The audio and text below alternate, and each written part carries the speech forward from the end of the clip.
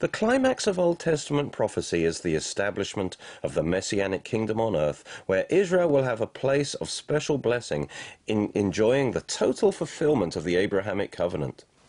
But many in the church world reject the literal fulfillment of these prophecies. They change their meaning, saying these promises to Israel are to be spiritualized and are to be fulfilled in the church. The entry of allegorization into church history allowed the church to develop this false theology called replacement theology. It says that God no longer has a special role for Israel as a nation, for the church has now replaced Israel as his covenant people. This is a serious error of pride and boasting over Israel, which the Apostle Paul specifically warns against in Romans 11. Replacement theology says that although God made promises to national Israel, he later revealed that he really intended them to be promises to the church, not Israel.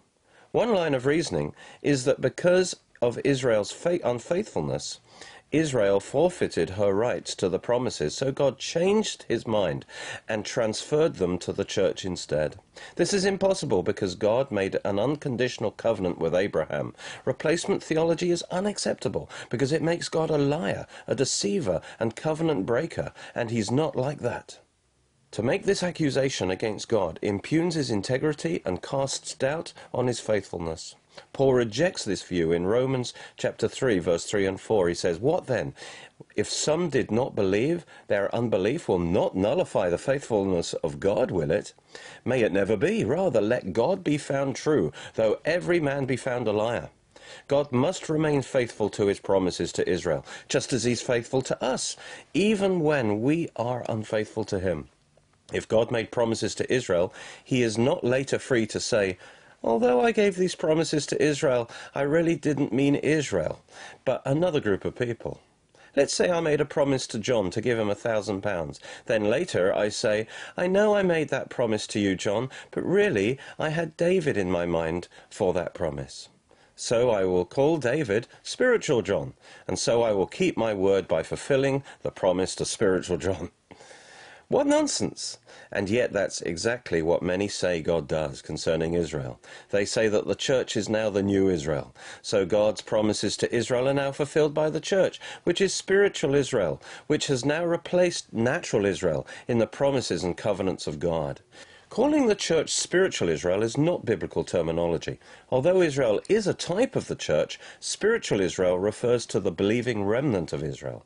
Calling the Gentile part of the church spiritual Israel just brings confusion.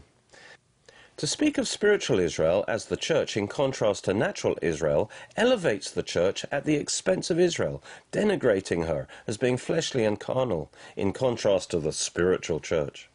The Bible does talk about the Israel of God, but again, that's not referring to the church. It's talking about the believing remnant of Israel. We shall see that the New Testament gives no support for replacement theology. Instead, we consistently see two distinct chosen peoples of God, Israel and the church, and that God has a distinct plan and program for each. Israel's miraculous rebirth as a nation in 1948, in literal fulfillment of many Old Testament prophecies, is a major sign that God is still the God of Israel and that he has not finished with Israel. She is still very much in God's plans.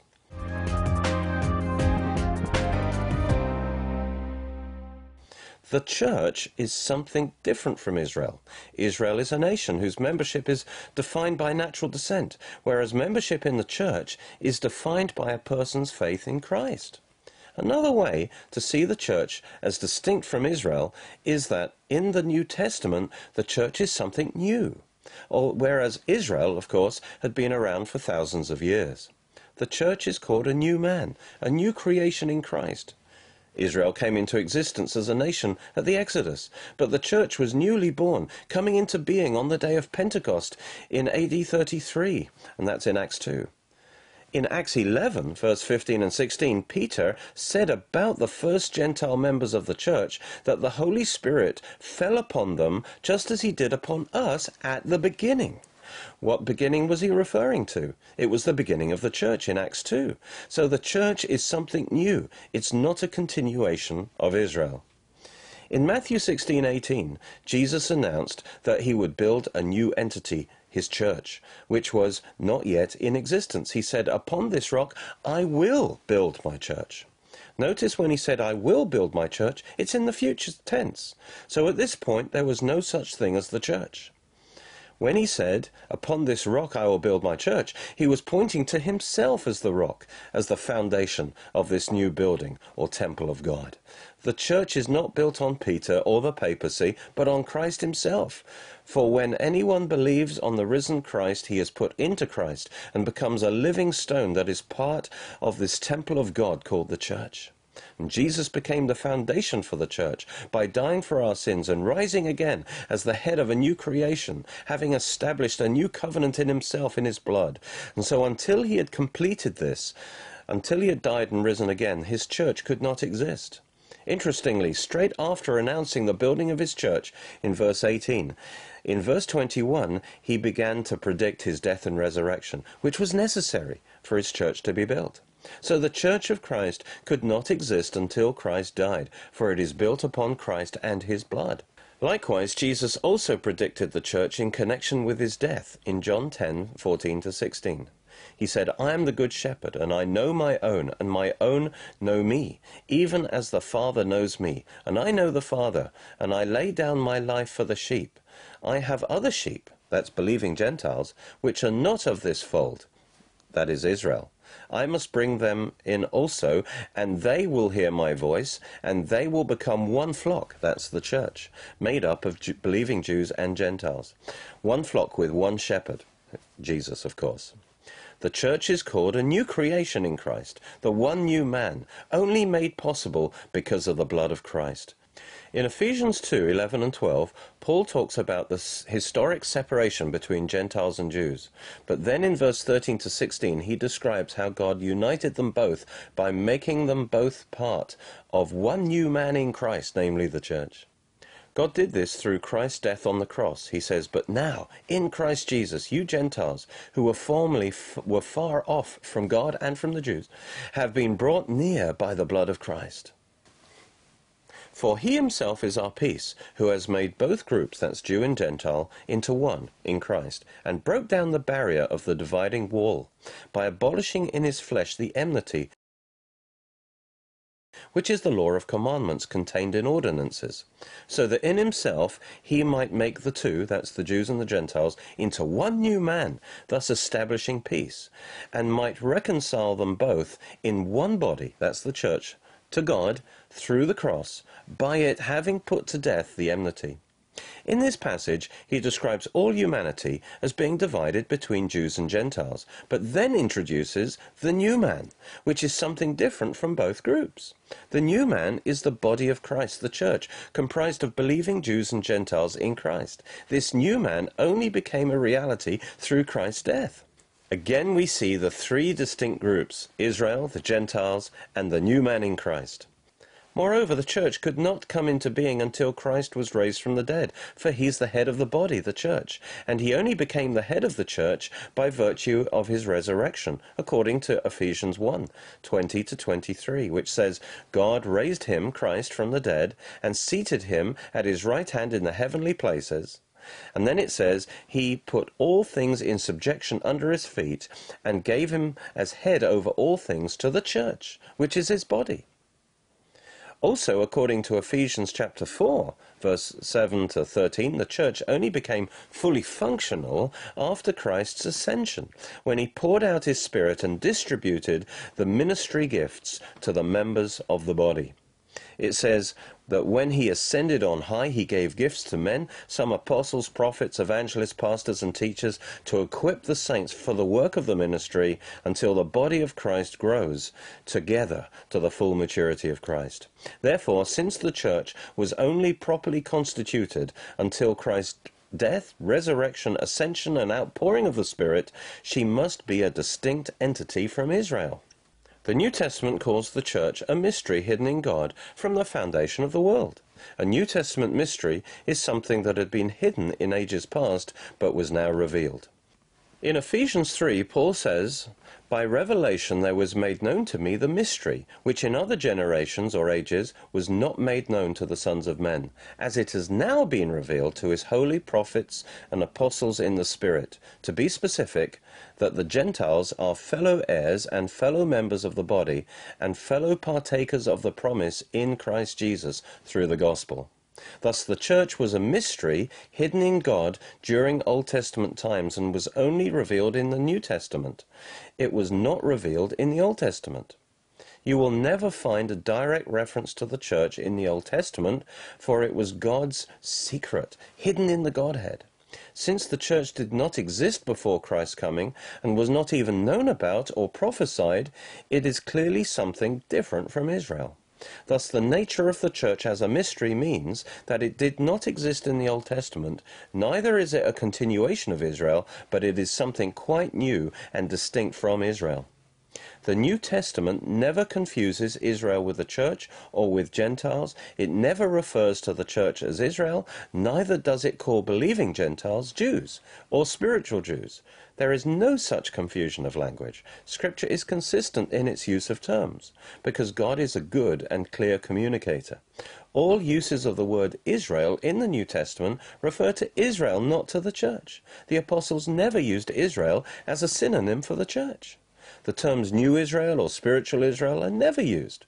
While Israel may be used as a type of the church, and we can learn from their experiences, look for instance 1 Corinthians 10:11, nevertheless the church is never referred to as Israel.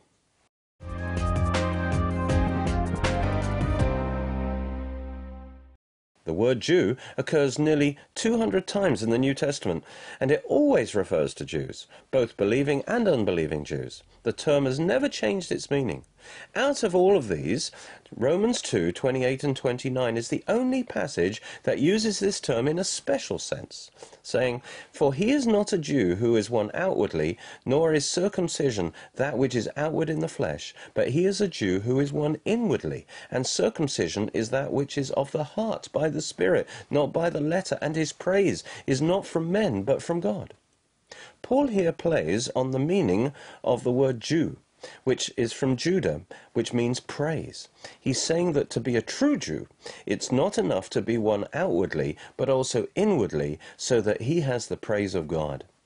Paul is not extending the use of Jew to Gentiles, rather he is restricting the use to believing Jews. He's saying that a true Jew is not just a Jew by birth, but one who lives up to his name, who is both a Jew outwardly according to the flesh and inwardly according to the heart.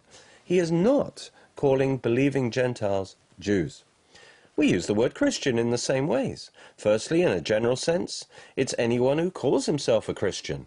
But also it can be used in the special sense of a true Christian, whose faith is not just nominal, but of the heart.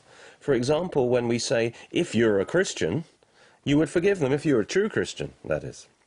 Of the 77 New Testament passages naming Israel or Israelite, 75 use the word in the normal way. Only 2 passages use Israel in a special sense. The first is Romans 9:6-8, which says, "But it is not as though the word of God has failed, for they are not all Israel who are descended from Israel, nor are they all children, because they are Abraham's descendants. But through Isaac your descendants will be named." That is, it is not the children of the flesh who are children of God, but the children of the promise are regarded as descendants. When he says they are not all Israel who are descended from Israel, he is again using Israel both in its general and in its special, more limited sense. Generally, Israel consists of all Jews, but the true Israel, the Israel of God, are all the Jews who are also believers. This is also known as the remnant of Israel. All Jews are part of the elect nation of Israel, but only believing Jews, who are individually elect for salvation according to the election of grace, are part of the Israel of God. Again, there's an allusion to the meaning of the name Israel, which God gave Jacob, and which means God is Prince, signifying his faith. Therefore, to be a true Israelite requires more than the right physical descent, but also having the faith of Israel. So Paul is really saying they are not all true Israel which are of Israel. We communicate something similar when we say they are not all true Christians who call themselves Christians. Thus here Paul is restricting the name Israel to those Jews who have the spiritual qualification of faith as well as the natural qualification of birth. He is not extending the use of Israel to include believing Gentiles. Elsewhere in this chapter, Paul uses Israel in the normal sense of all those physically descended from Abraham, Isaac, and Jacob, including unbelievers. The only other passage where Israel is used in a special restricted sense is Galatians chapter 6, 15 and 16, which says, "For in Christ Jesus neither is circumcision anything, nor uncircumcision, but a new creation. And those who will walk by this rule, peace and mercy be upon them, and upon the Israel of God." Paul here is referring to two groups of people.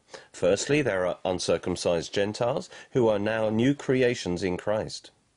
Secondly, there are circumcised Israelites who have come to faith in Christ, and these latter ones are the Israel of God. Paul is saying both are equal in Christ because all that really matters is the new birth, not a religious rite. Thus the two groups with different backgrounds are one in Christ. Those who say the Israel of God is the church, rather than the believing remnant of Israel, do so against all the evidence. First of all, nowhere else in Scripture is Israel used as a name for the church. Elsewhere, Israel always means Israel or the believing part of Israel. So Paul would be inconsistent if he suddenly decided to call the church by the name of Israel. Secondly, to support this view, they have to change the straightforward meaning of the text. Paul speaks peace upon the believing Gentiles, for whom circumcision has no importance, and upon the Israel of God. The "and" here clearly signifies he's addressing two groups, the believing Gentiles and the believing Jews. To get around this, and to make the Israel of God refer to the church, they have to change the translation of the Greek word kai from "and" to "even," to make it say, "As many as walk according to this rule, peace be upon them, even upon the Israel of God." Unfortunately, that's exactly what the NIV does. However, this Greek word almost always means "and," not "even." So you need a strong justification to make this change, but there isn't one. In fact, the natural reading is and upon the Israel of God. Had Paul wanted to establish such an important and novel point as identifying the church with Israel, he could and surely would have done so by using unambiguous language.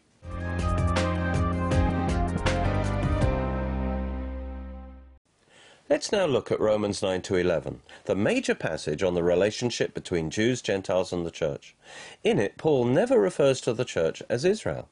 He even uses the name Israel to distinguish unbelieving Jews from believing Gentiles. He never calls believing Gentiles Jews. Although they are in the church, they remain as Gentiles. And Israel only consists of Jews. Therefore, by its use of language, the New Testament upholds the distinct identity of Israel, the Gentiles, and the church. In Romans 9, Paul introduces the problem of Israel's unbelief concerning the Messiah.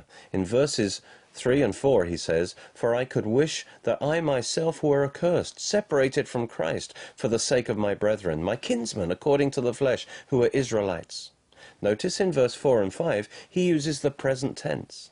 He says, "Israelites, to whom belongs the adoption as sons, and the glory, and the covenants, and the giving of the law, and the temple service, and the promises, whose are the fathers, and from whom is the Christ according to the flesh, who is over all, God bless forever. Amen." Despite her unbelief, Israel still possesses all these things, including the covenants, showing that God is not finished with Israel.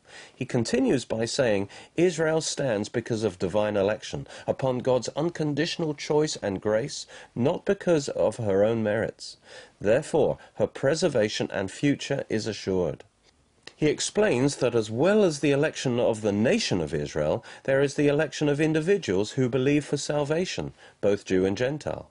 Even though much of Israel was in unbelief, her election guarantees that there will always be a remnant who believe, the Israel of God, through whom God's promises to Israel will be fulfilled. This remnant consists of those members of the elect nation who are also individually elect. Paul says that although Israel as a whole was in unbelief, she had not lost her election as a nation. This was shown by the fact that there was still a remnant who believed. Therefore, he was confident that Israel has a future and would be saved. So in Romans chapter 10, verse 1, he says, "Brethren, my heart's desire and my prayer to God for them is for their salvation."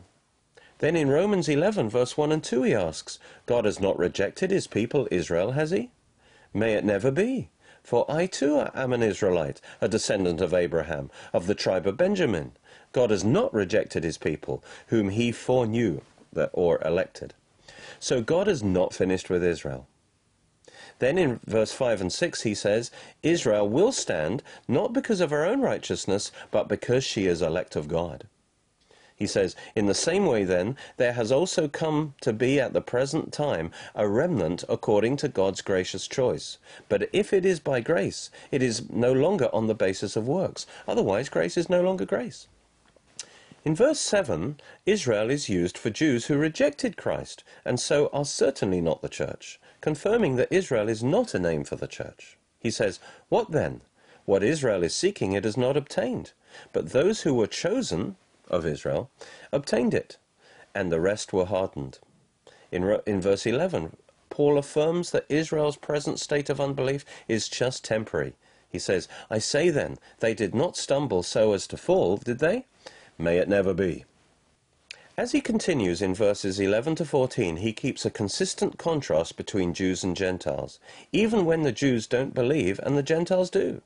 He says, "But by their transgression, salvation has come to the Gentiles, to make them jealous. Now if their transgression is riches for the world, and their failure is riches for the Gentiles, how much more will their fulfillment be? But I am speaking to you who are Gentiles." Notice Gentiles stay as Gentiles and do not become Jews after believing. Neither does Paul say that believing Gentiles become part of Israel. Then in verse 15, Paul says that although Israel is in a present state of rejection, she will again be accepted, and her acceptance will release great blessing upon the world in the Messianic kingdom. Then in Romans 11:25 and 26, Paul proclaims the full and final restoration of Israel. He says, "A partial hardening has happened to Israel until the fullness of the Gentiles has come in, and so all Israel will be saved." Israel here stands in contrast to the Gentiles. It obviously does not refer to the church, but to the Jewish nation. Notice Israel's spiritual blindness is both partial, for there's always a remnant who believe, and temporary, for it's only for a time until God has accomplished his present purpose, the ingathering of the fullness of the Gentiles. After that, her unbelief will be removed, and Israel will believe in Jesus as Messiah, and so will be saved. So although Israel has been blinded in unbelief, the day is coming when all Israel, or Israel as a whole, or Israel as a nation, will be saved. So clearly, there is a future for Israel in God's purposes. These verses describe a two-phase program of God for the salvation of two distinct people groups. In the present church age, the main focus is on the salvation of the Gentiles. When the fullness of the Gentile harvest is gathered in, the church will be raptured, and then, in the tribulation, the focus moves to Israel's salvation, so that by its end, at the return of Christ, all Israel will be saved. This national salvation of Israel at the coming of the Messiah is the fulfillment of Old Testament prophecy. In verse 28, Paul makes it clear that even though Israel is in unbelief, she is still the elect chosen nation of God. It says, from the standpoint of the gospel, they are enemies for your sake, in unbelief. But from the standpoint of God's choice or election, they are beloved for the sake of the fathers. In verse 29, he explains why. For the gifts and the calling of God are irrevocable. We like to apply this verse to ourselves, but it's actually saying that God has not withdrawn or changed his mind about his gifts, that is, his covenant promises to Israel, or his election or calling upon Israel. God will literally fulfill his covenant promises to Israel, and Israel will fulfill her destiny, for her divine election guarantees her future. Whatever blessings the church enjoys in Christ, they do not nullify God's promises to Israel. So Romans chapters 9 to 11 declares that God is not finished with Israel. Although Israel stumbled for a time because she didn't accept the Messiah, she will rise again and receive the Messiah, and all Israel will be saved, and God will fulfill his covenant promises to her. Now we can understand why Paul introduces the subject of Israel at this point in Romans after he's just presented the glorious gospel with its triumphal climax at the end of Romans 8, saying, "Who will separate us from the love of Christ?" This assurance is based on the relentless grace of God described in verses 29 and 30. It says, "For those whom he foreknew," or that's election, "he also predestined to become conformed to the image of his Son. And those whom he predestined he also called. And those who called he also justified. And those whom he justified he also glorified." Having declared that whatever happens, God will be faithful to fulfill his promises to us, to glorify us, he knew that an objection would immediately spring up. And what is that objection? They will be asking, well, what about Israel? Didn't God make promises to her as well? But they don't seem to be coming to pass. If God failed to fulfill his promise to Israel, how can we be sure that he'll bring it to pass for us? And Paul answered this objection in Romans chapters 9 to 11, that's why he wrote them, by saying that although Israel has stumbled temporarily in unbelief, she will be saved, and God will fulfill his purposes for her and his promises to her, because it all rests on God's election according to grace and not on works. Likewise, even though we're imperfect, God will fulfill his gracious promises to us. But if replacement theology was true, the objection still stands, robbing us of our assurance.